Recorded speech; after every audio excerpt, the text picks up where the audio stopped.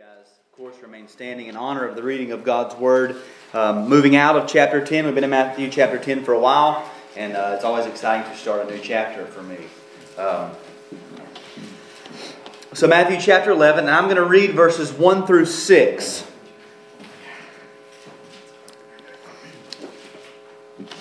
When Jesus had finished instructing His 12 disciples, He went on from there to teach and preach in their cities. Now when John heard in prison about the deeds of the Christ, he sent word by his disciples and said to him, "Are you the one who is to come, or shall we look for another?" And Jesus answered them, "Go and tell John what you hear and see. The blind receive their sight, and the lame walk. Lepers are cleansed, and the deaf hear. And the dead are raised up. And the poor have good news preached to them.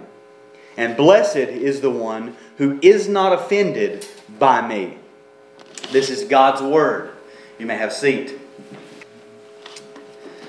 So we're in Matthew chapter 11.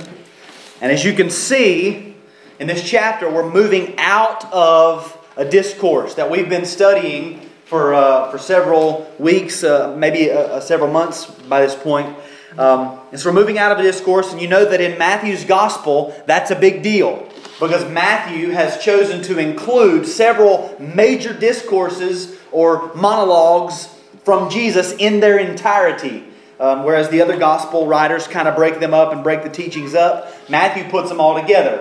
And so this is a big deal when we transition into a discourse or out of a discourse. It's kind of like landmarks in Matthew's Gospel. So we're moving out of the disciples' discourse and we're changing themes. You know, for the last several weeks since we began chapter 10, we've just talked about discipleship. What it means to be a disciple of Jesus, a follower of Jesus. What it means to make other disciples of Jesus, which is always our job. And as we move out of that theme, that doesn't mean that we've moved on past that idea. We should never move beyond the concept of making disciples. Just like we never moved past the gospel, we also never move beyond the mandate to make disciples. So even as we're learning and we're shifting themes, hopefully you would be learning in order to take it home, chew on it, apply it to your life, and then teach others, teach your kids, teach your co-workers. Use the principles that we're learning to share the gospel. So just I guess by way of warning, don't think that we're done with discipleship and now we move on to something new. But we are moving out of discourse and we're changing themes.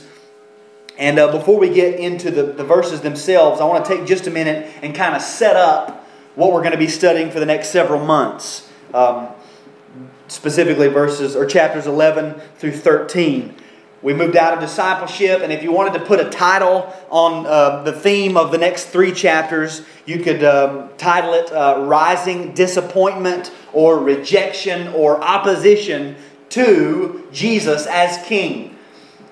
In Matthew's Gospel, we saw his message in the Sermon on the Mount, and then we saw His miracles in chapters 8 and 9. And then in chapter 10, Jesus has trained His disciples and is sending them out.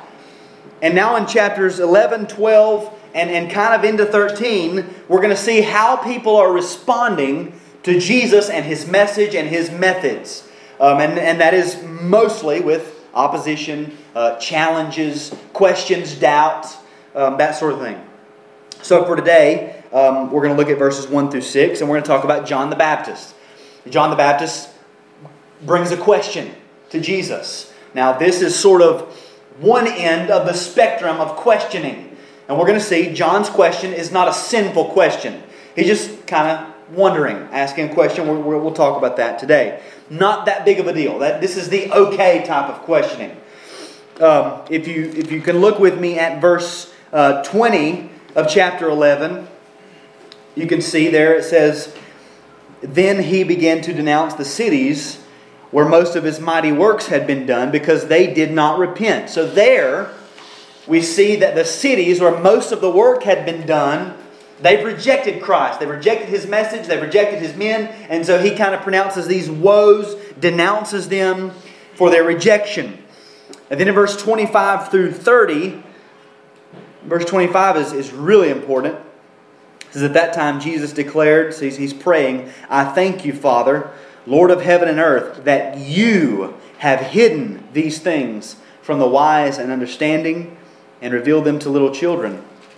Yes, Father, for such was your gracious will. That's what we talked about a couple weeks ago when we talked about the division, that Christ, or God, the Lord, is sovereign over the division.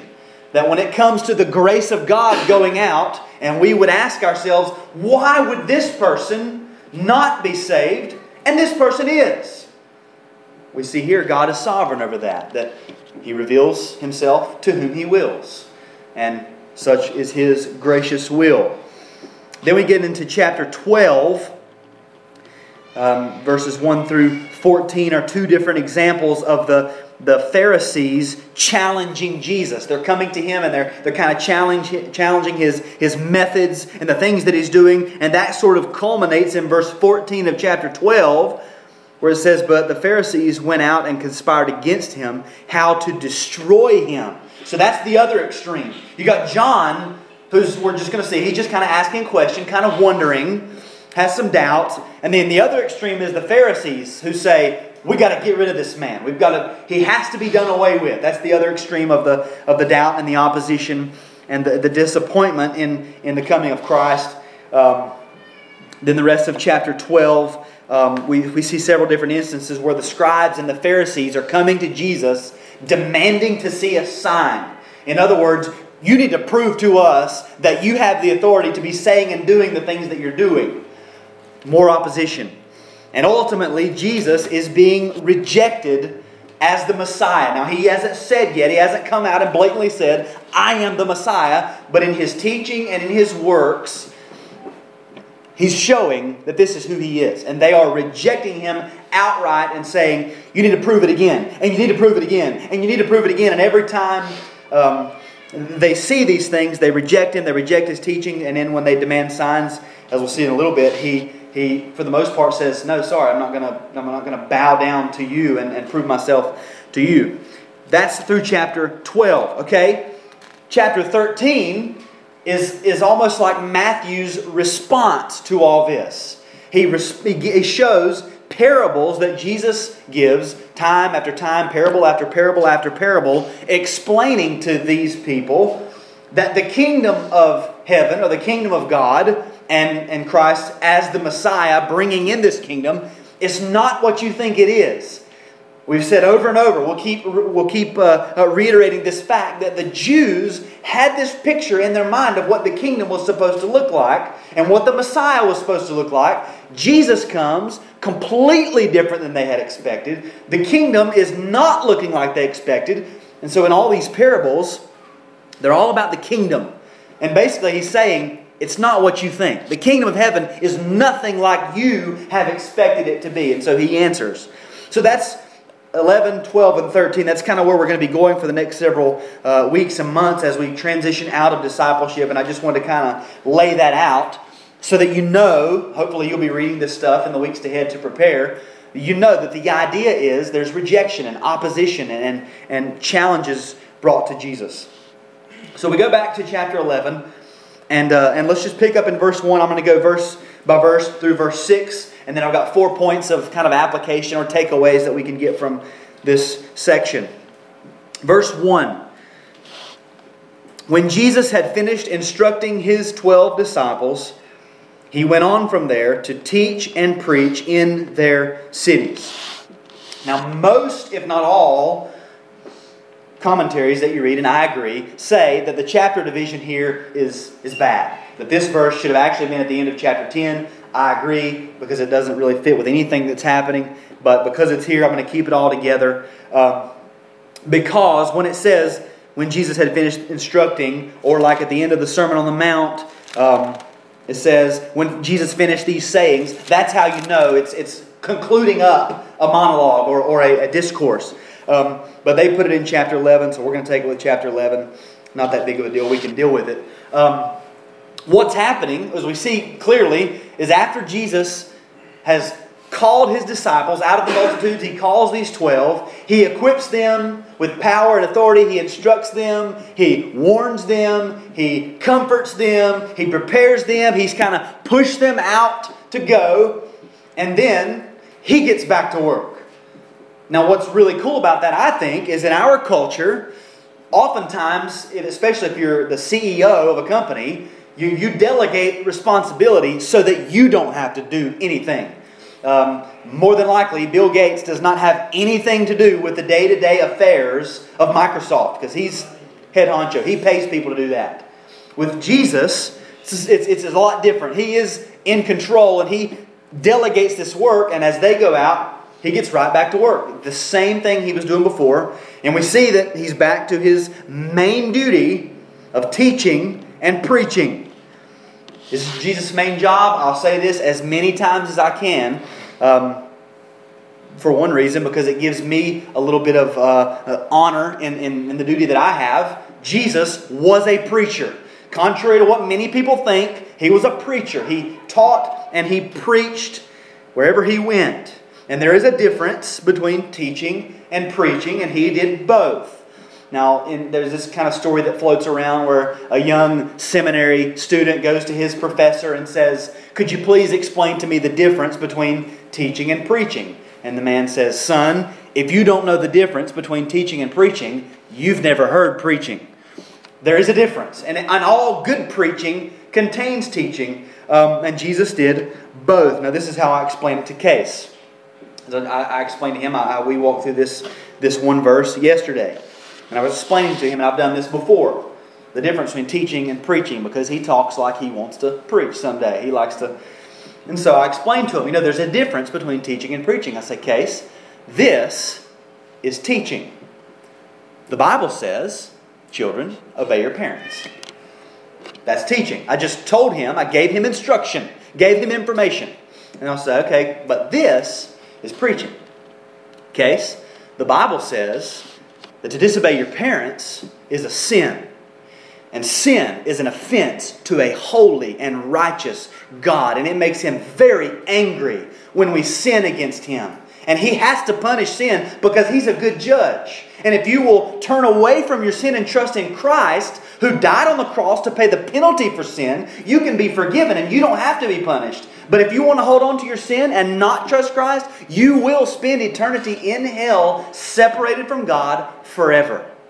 I'll tell him that. And he's heard that several times. That's the difference. Now notice, you don't have to scream and spit and holler and sweat to be preaching. A lot of people are under the impression that if you're not spitting and sweating, you're not preaching. And then we have these guys who say, well, he's more of a teacher than a preacher. No. Preaching is heralding the good news. It is publicly proclaiming something, whereas teaching is just conveying information. And in any good sermon will contain both. It will contain teaching and it will contain preaching, and you put them together. Paul, when he was instructing Timothy at Ephesus how to handle church life, he said, until I return, devote yourself to the public reading of Scripture, to exhortation, and to teaching. And that's kind of our blueprint for expositional preaching. You read the text, you explain the text, and you exhort with the text. It's simple. And Jesus did both. He taught and He preached everywhere He went. And it says in their cities, more than likely it's talking about Chorazin and Capernaum and Bethsaida, this area around Galilee where He done most of His ministry, and the same cities that He will denounce later on in chapter 11. So Jesus delegates responsibility, and then He gets right back to work. Jesus is a good model for any minister or anybody who wants to be in any type of leadership capacity. Just because you delegate the work doesn't mean you sit down and hang out. You continue in the same work and you remain diligent. And so Jesus is back to work, but then in verse 2 it says, now when John heard in prison about the deeds of the Christ, he sent word by his disciples. Now again, the verse stops in the middle of a sentence, which kind of bugs me, but I'm just going to leave it and we'll look at verse 2. We're reintroduced to John the Baptist. This is not the John who wrote the Gospel of John. This is John the Baptist. In Matthew chapter 4, verse 12, we read that Jesus heard that John had been arrested and he departed into Galilee. And that's all we heard. Now John is reintroduced and he's in prison from his arrest. Now, if you later we'll see what happened was John, being the good preacher that he was preaching. There was a man, the king of the Jews was Herod Antipas. He had taken his brother Philip's wife and married her. John, again being a good preacher, goes to the political leader and says, you need to submit to God's law. You should not have taken your brother Philip's wife. Of course, usually doesn't work out very well. John ends up in prison. So he's in prison, and it says that he heard about the deeds of the Christ. Now, in this time period, if you were in prison, you were pretty much solely reliant on outside people, your friends and your family members, to bring you food, bring you water, bring you clothing, and keep you, up to date with current events and things that were going on outside. That's why when Jesus is talking about how we treat our brothers and sisters that we studied last week, he says, I was in prison and you came and visited me. That's the idea here. When you were in prison, you had to have people coming back and forth to talk and relay messages and feed and take care of you. So John is in prison and he has heard about the deeds of the Christ. Now this is interesting because in verse 1, Matthew says Jesus. And then in verse 2, he says that John heard about the deeds of the Christ. We know that Christ means Messiah, which means the anointed one. So what this is saying, what Matthew says is, John is in prison and he heard of the deeds of the Messiah, the messianic deeds.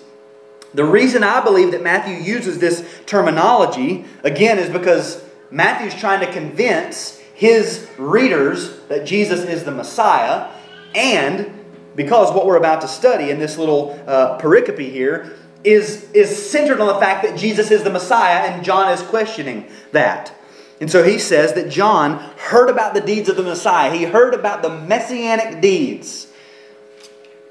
And so John sent word by his disciples, verse 3, and said to him, are you the one who is to come, or shall we look for another?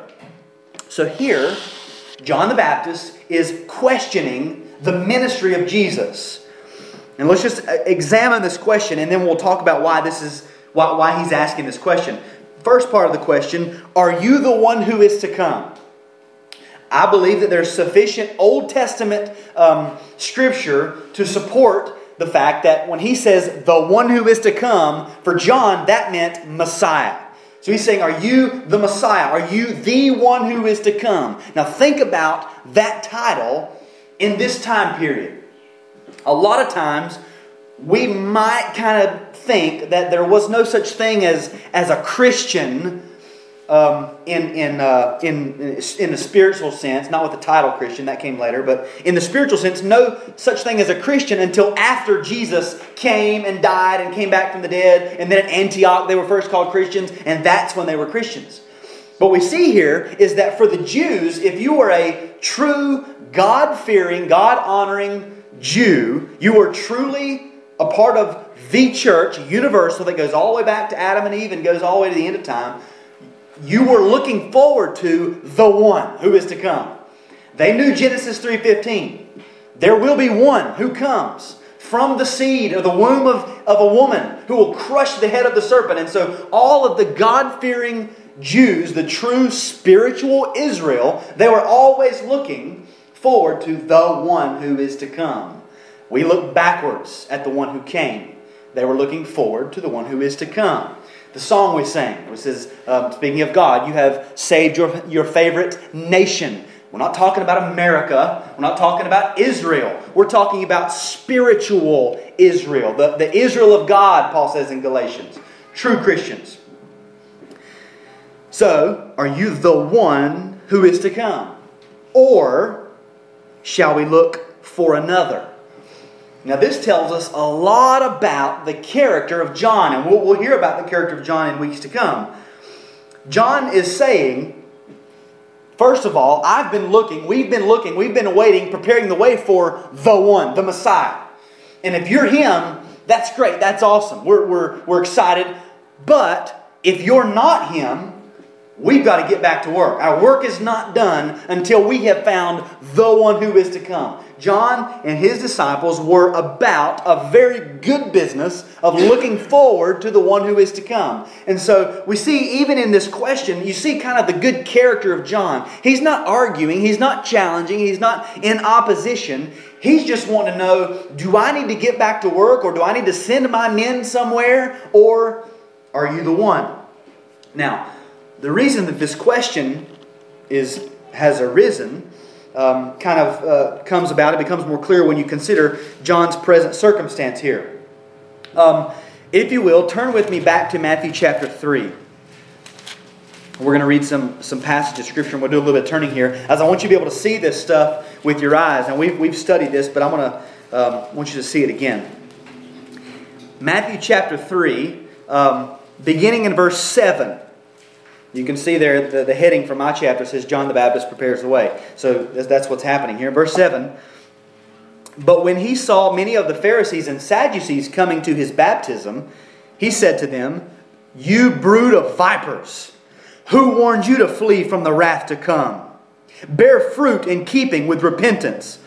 And do not presume to say to yourselves, 'We have Abraham as our father.' For I tell you, God is able from these stones to raise up children for Abraham.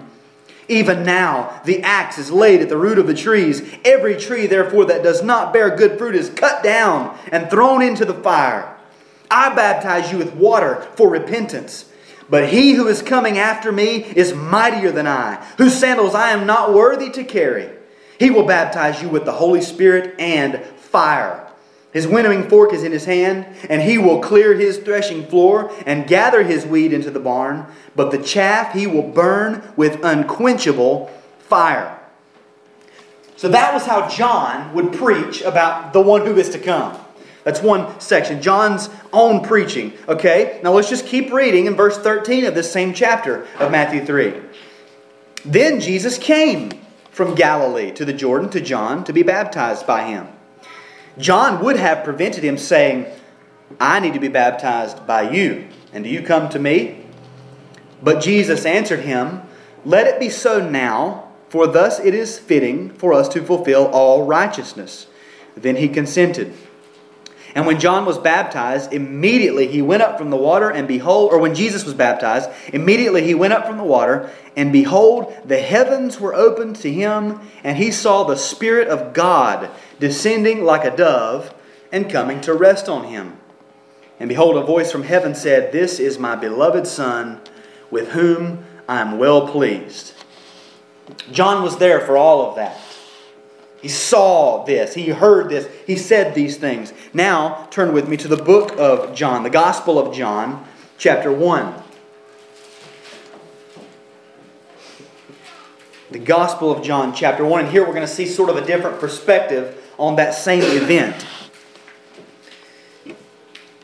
John chapter 1. And I'm going to read from verse 29. The next day, he saw Jesus coming toward him and said, listen to what John says, "Behold the Lamb of God who takes away the sin of the world. This is he of whom I said, 'After me comes a man who ranks before me, because he was before me.' I myself did not know him, but for this purpose I came baptizing with water, that he might be revealed to Israel. And John bore witness, 'I saw the Spirit descend from heaven like a dove, and it remained on him. I myself did not know him, but he who sent me to baptize with water, said to me, He on whom you see the Spirit descend and remain, this is he who baptizes with the Holy Spirit. And I have seen and have borne witness that this is the Son of God."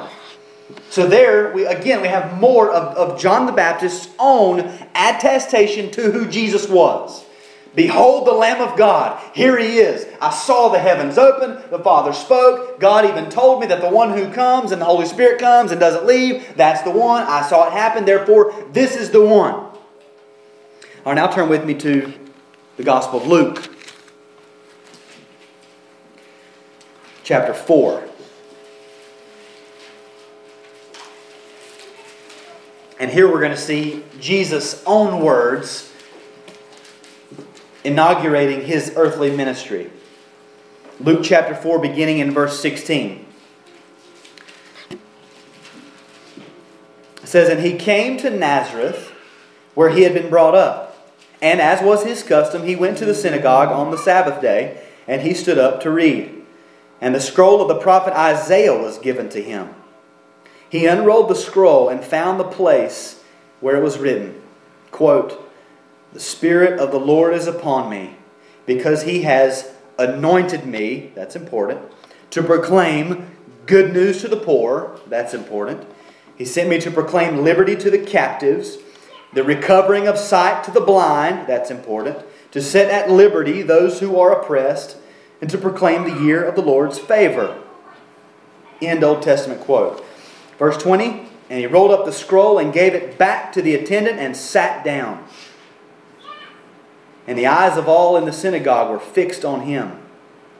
And He began to say to them, 'Today this scripture has been fulfilled in your hearing.'" Now that is probably one of the best examples of a short and concise Christ-centered Old Testament expositional sermon. Here's what it says, and here I am. That is Jesus' own inauguration of His ministry. So we have John preaches. He's coming. The axe is laid at the root of the tree. He's got a winnowing fork in His hand. He's bringing judgment. He's going to burn the chaff. Then Jesus shows up and He says, "Behold, the Lamb of God who takes away the sin of the world. Here's the one I was talking about." Jesus comes, reads this messianic passage from the Old Testament and says, "Here I am." But John's in prison. John gets arrested. He's in prison. Matthew 4, Jesus finds out John's in prison. He departs to Galilee. Doesn't do anything about it. John's still in prison at this point. So despite his preaching, preparing the way, despite saying, "He's here. The Messiah is here. The one whom I told you is bringing vengeance and bringing His winnowing fork, and He's got the axe laid at the root of your tree. That guy, He's here." And then here John sits in prison under a Jewish king who only has authority because the Roman government put him there. It was Rome's idea to put the Herods into power.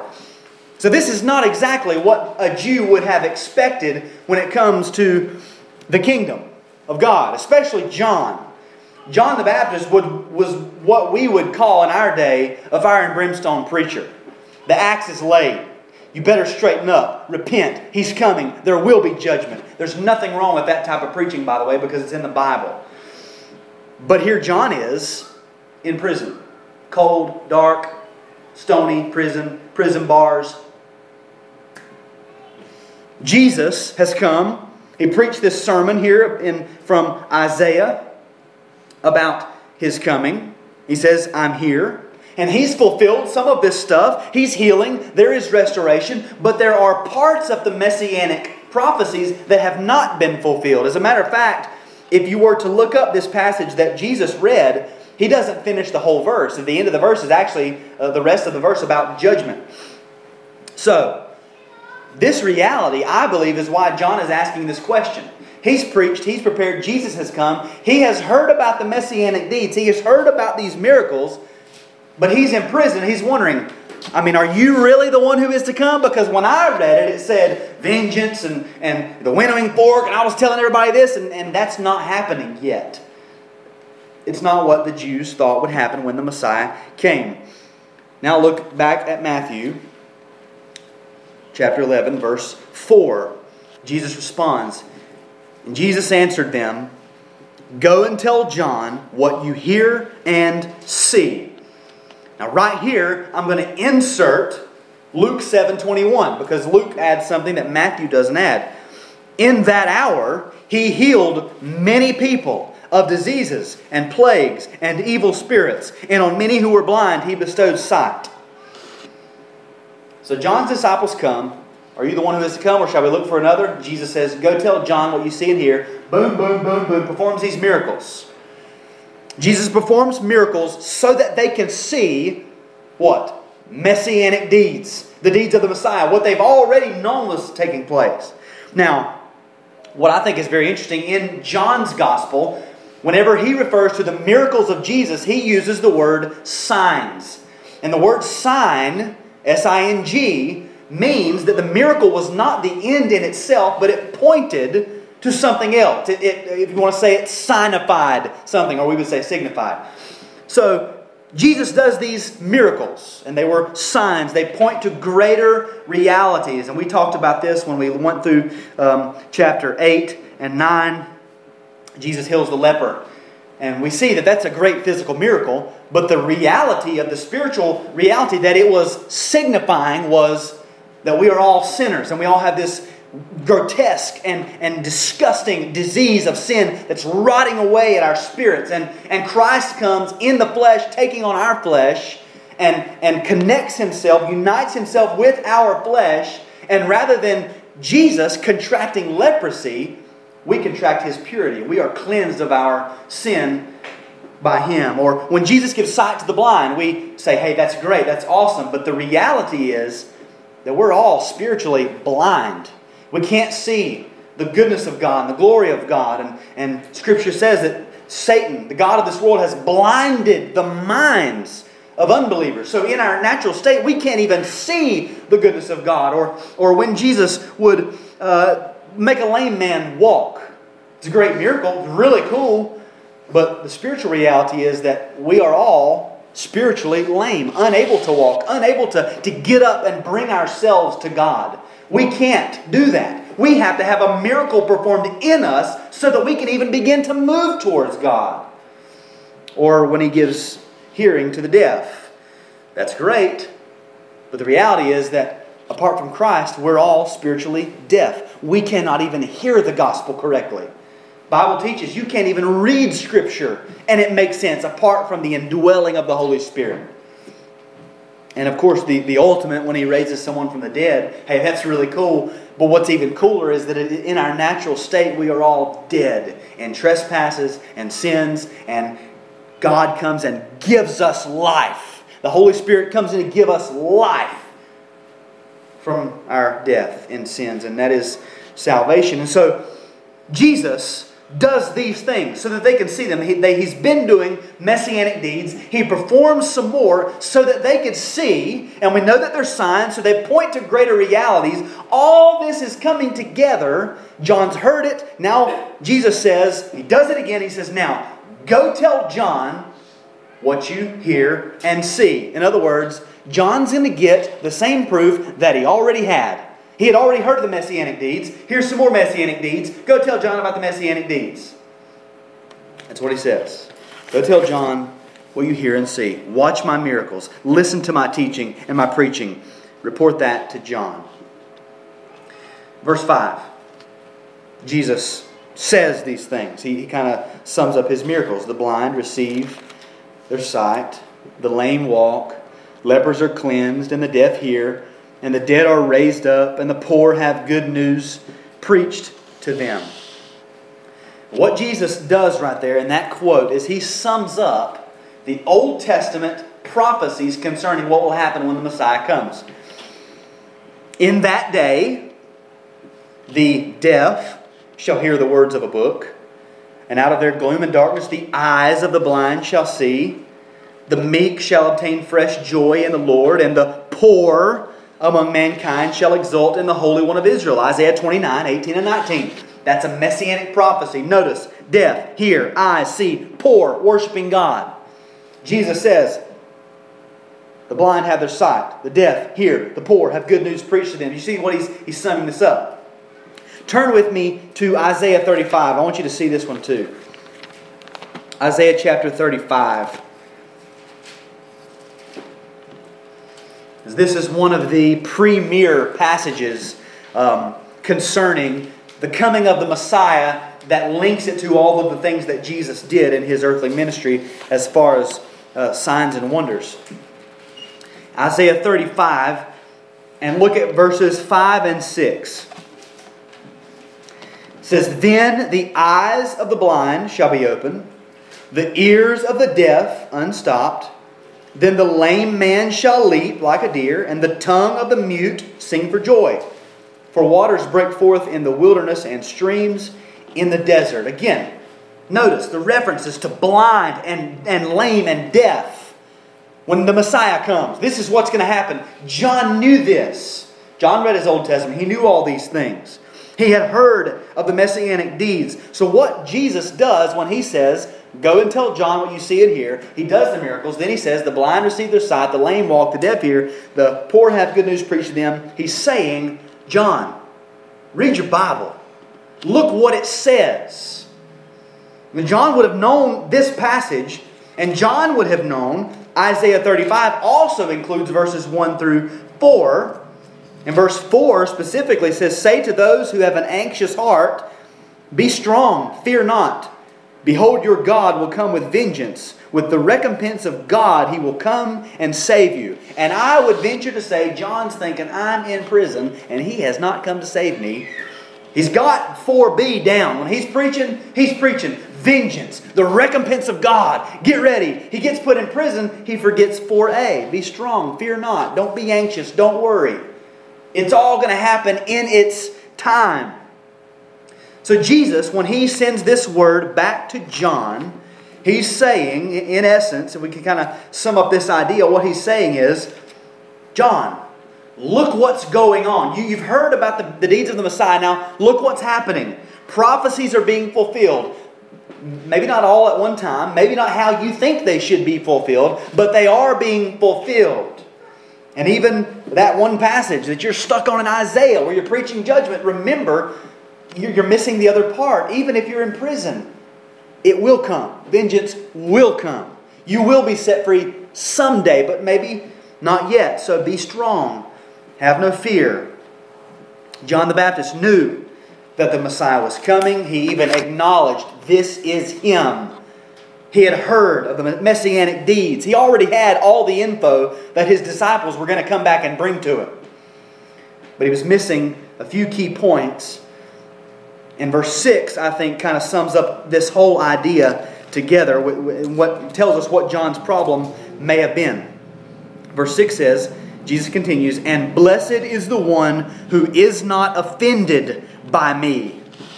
What Jesus does here is He warns against unbelief based on false assumptions. And I'll show you how that works.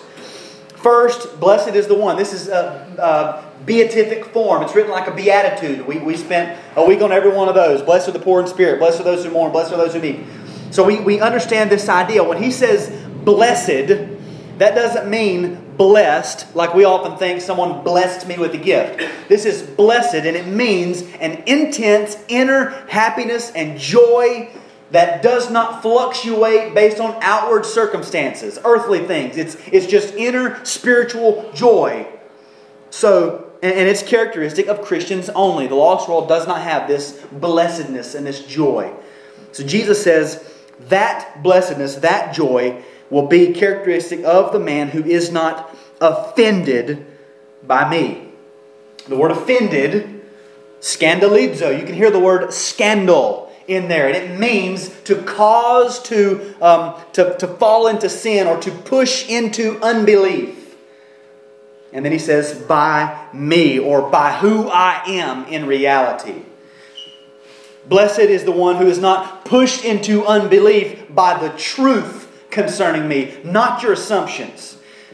John, now that you are hearing the truth and you're going to realize the truth, don't be offended, because it does not mean you're getting out of prison. And we know John doesn't get out of prison with his head on his shoulders. So John had met Jesus. He had baptized Jesus. He had heard the voice of the Father over Jesus. He knew the prophecies. His doubt comes when he's in prison. He's hearing of certain messianic things come true, but the other things that may have been assumptions of the Jews were not happening. Rome was still in power. John was in prison. There was no vengeance. There was no recompense yet. And so John questions, because the coming of the Messiah did not look like John thought it would look. And so Jesus says, John, read your Bible. Open it up. Study it more. Even if you stay right where you're at, it says, don't be anxious. Don't be, to fear not. Wait on the Lord. So the truth when he says by me, offended by me, the truth about Jesus is based on understanding God's Word properly and not going beyond it with personal assumptions or letting your current situation affect your interpretation. In other words, Jesus is saying, John, don't look at the bars. Stop looking at the bars. Stop looking at the rocks. Stop looking at whatever sunlight you may see. Stop looking at the shackles and read your Bible. I'm here. It doesn't matter where you are. I'm still Messiah. I'm still here. That's the point of this little story. So now, 4 points of application concerning this doubt that John the Baptist had. First, open and inquiring, questioning, and doubt is okay. Open and inquiring doubt is okay. John asked this question, are you the Messiah? Are you the one who is to come, or shall we look for another? Like I said, you can see in that John's not asking to challenge. He's not arguing. He's saying, hey, if you're not the one, we're ready to get back to work. Compare that to later. Then some of the scribes and Pharisees answered him, saying, Teacher, we wish to see a sign from you. But he answered them, an evil and adulterous generation seeks for a sign, but no sign will be given to it except the sign of the prophet Jonah. Matthew 12, 38 and 39. John comes and says, hey, are you the Messiah? Jesus says, I'll show you. He does signs. The Pharisees and the scribes come and say, we need to see a sign. Jesus says, no way. You'll get one sign, the sign of Jonah. That is the resurrection of Jesus Christ out of the ground. What we see here is that when you ask, when you have questions, you're wondering about stuff, you really want to honor the Lord, you really want to know, not because you're challenging, but because you really care, it's okay. And God wants you to ask those questions, and He wants you to dig deep, and He wants you to find out the truth. Chastity messaged me on Facebook the other day, asked me a question. I mean, a question about 17 feet deep in theology that most people have no business asking. And a lot of people, if they ask me this question, I'd say, you're just trying to argue. I'm not going to waste my time on you. But I knew that she was actually wanting to know the answer, and so I answered her question, sort of. I equaled my doubt, or put my doubt with her doubt.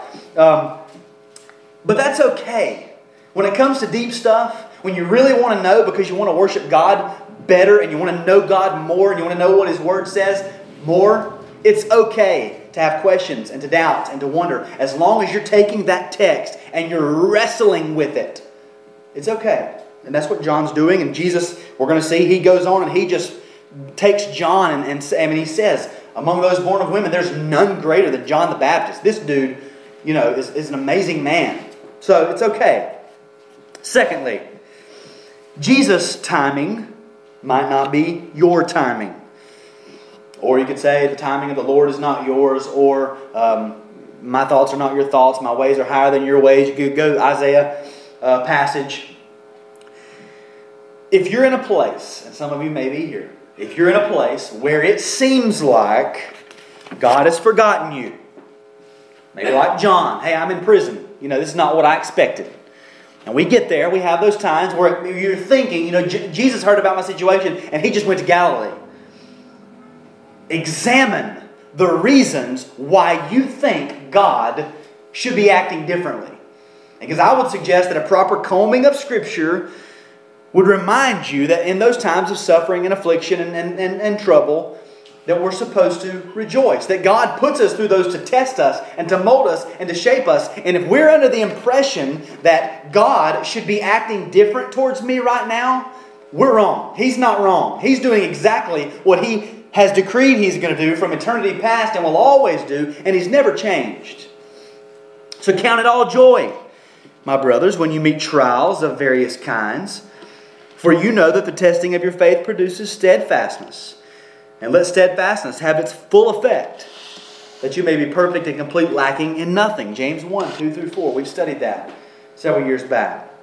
Many are the afflictions of the righteous, but the Lord delivers him out of them all. Psalm 34, 19.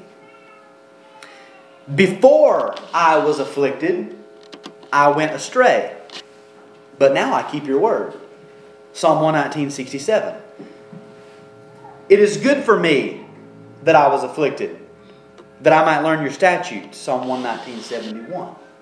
It's good. It's a good thing. It is good for us.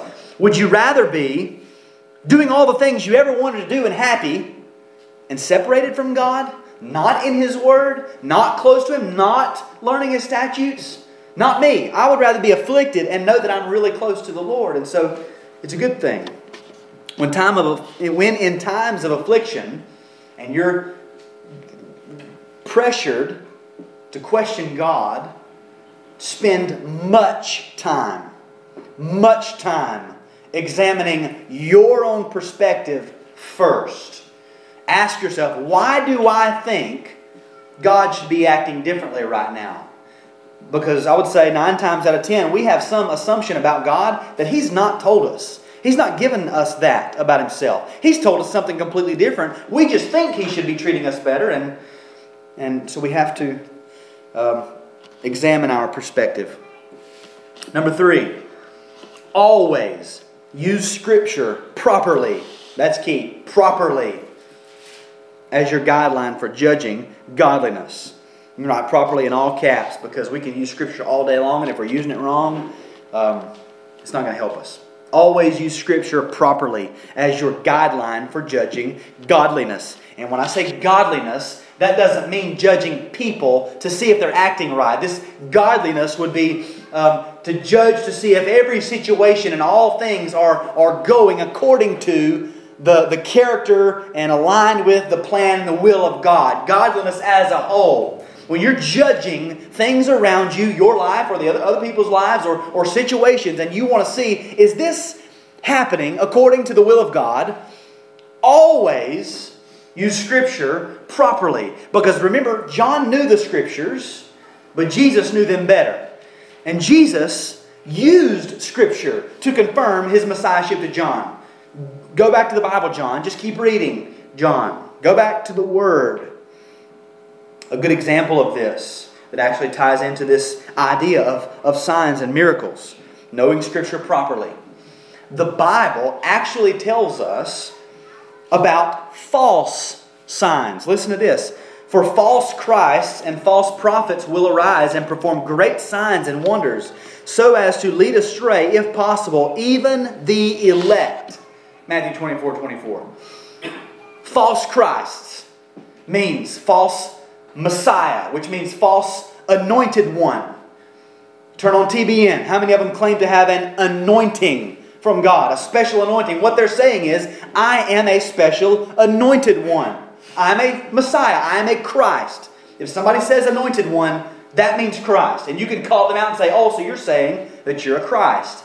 All Christians have the same anointing. It's all the same. Nobody has more or less than anybody else. And Jesus says there will be false Christs who come and they will perform signs and wonders and try to lead away even God's chosen people. Now, in the Bible, when a man of God would come and he would be preaching the Word of God, that's when most of the signs and wonders happen.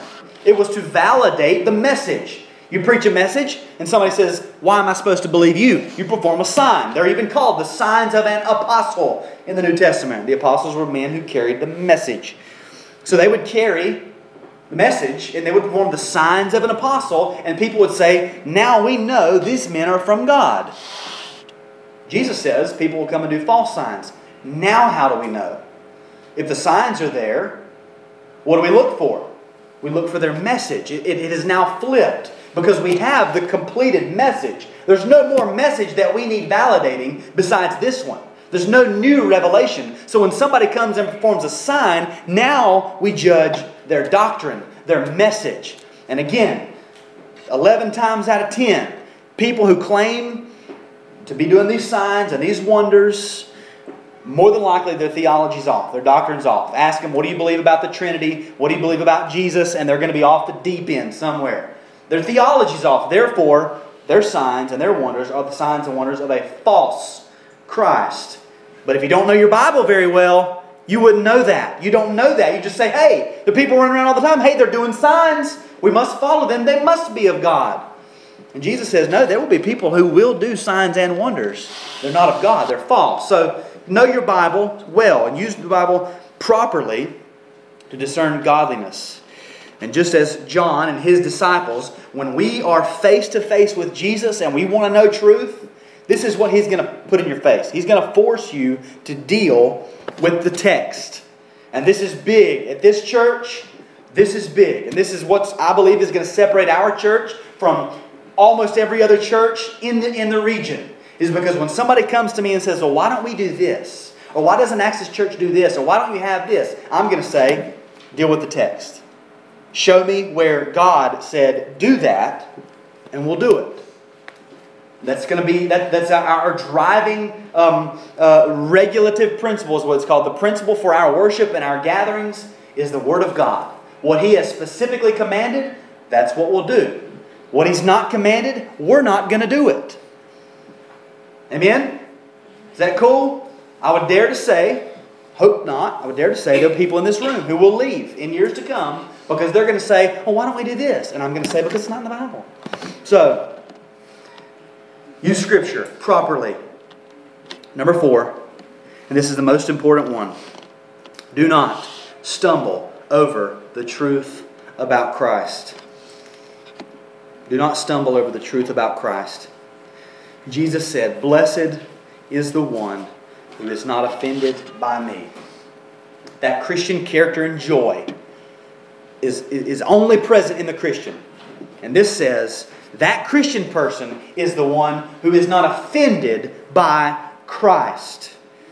Now we ask, as Christians, we would say, why would anybody stumble over Christ? Why would anybody be offended by Christ? Why would anybody, if we use this word, why would anybody be caused to fall into unbelief because of Jesus? And I like John Calvin's answer. He says, it is because He appears with His cross, disfigured and despised, and exposed to the reproaches of the world. Because He calls us to share in His afflictions. Because His glory and majesty, being spiritual, are despised by the world. And in a word, because His doctrine is totally at variance with our senses. That's why people struggle over Christ. And Scripture tells us these things about Christ. This Jesus, fully God, eternal second person of the Trinity, incarnate as a human being, born in a barn. The first people to hear the message of His birth were a bunch of dirty shepherds that were looked down upon anyway. Goes to the shepherds and tells them, lives as a human being under the law of God, fully obedient to the law of God, never sinned, no deceit was found on His lips. And then He's crucified at the hands of evil and wicked men for the sins of His people. Can you see why that might be a stumbling block to a lost world? Because we're going to go to them and we're going to carry this message and we're going to say, look back. 2,000 years ago, that naked carpenter hanging on a cross, bow down to Him. That's a stumbling block.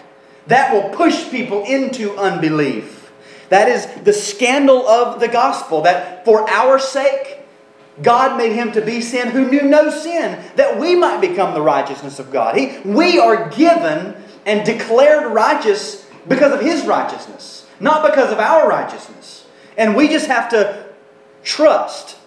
We just trust in Christ, repent of our sin, and trust in His righteousness. And that is a stumbling block to the world. And the person of Jesus Christ, the carpenter from Nazareth, has been a stumbling block from the very beginning, as was prophesied. For it stands in Scripture, behold, I am laying in Zion a stone, a cornerstone, chosen and precious. And whoever believes in Him will not be put to shame. So the honor is for you who believe. But for those who do not believe, the stone that the builders rejected has become the cornerstone, and a stone of stumbling, and a rock of offense. They stumble because they disobey the word as they were destined to do. It was prophesied 600, 700 years before Jesus was born. This man will be the block of stumbling. They will not be able to get over this rock of offense. And they stumble, Peter says, for two reasons.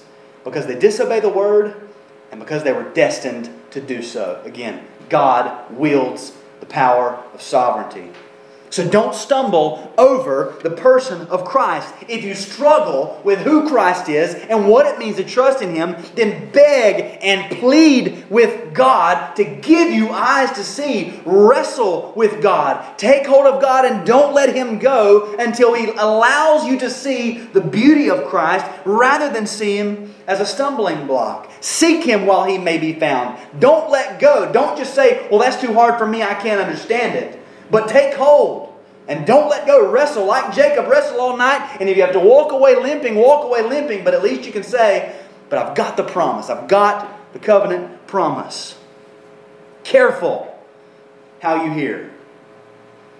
The sermon has been delivered. Now it starts. The work starts. Don't let this just breeze away. And I'll get back to the rest of my day. Now the work begins. Let's pray.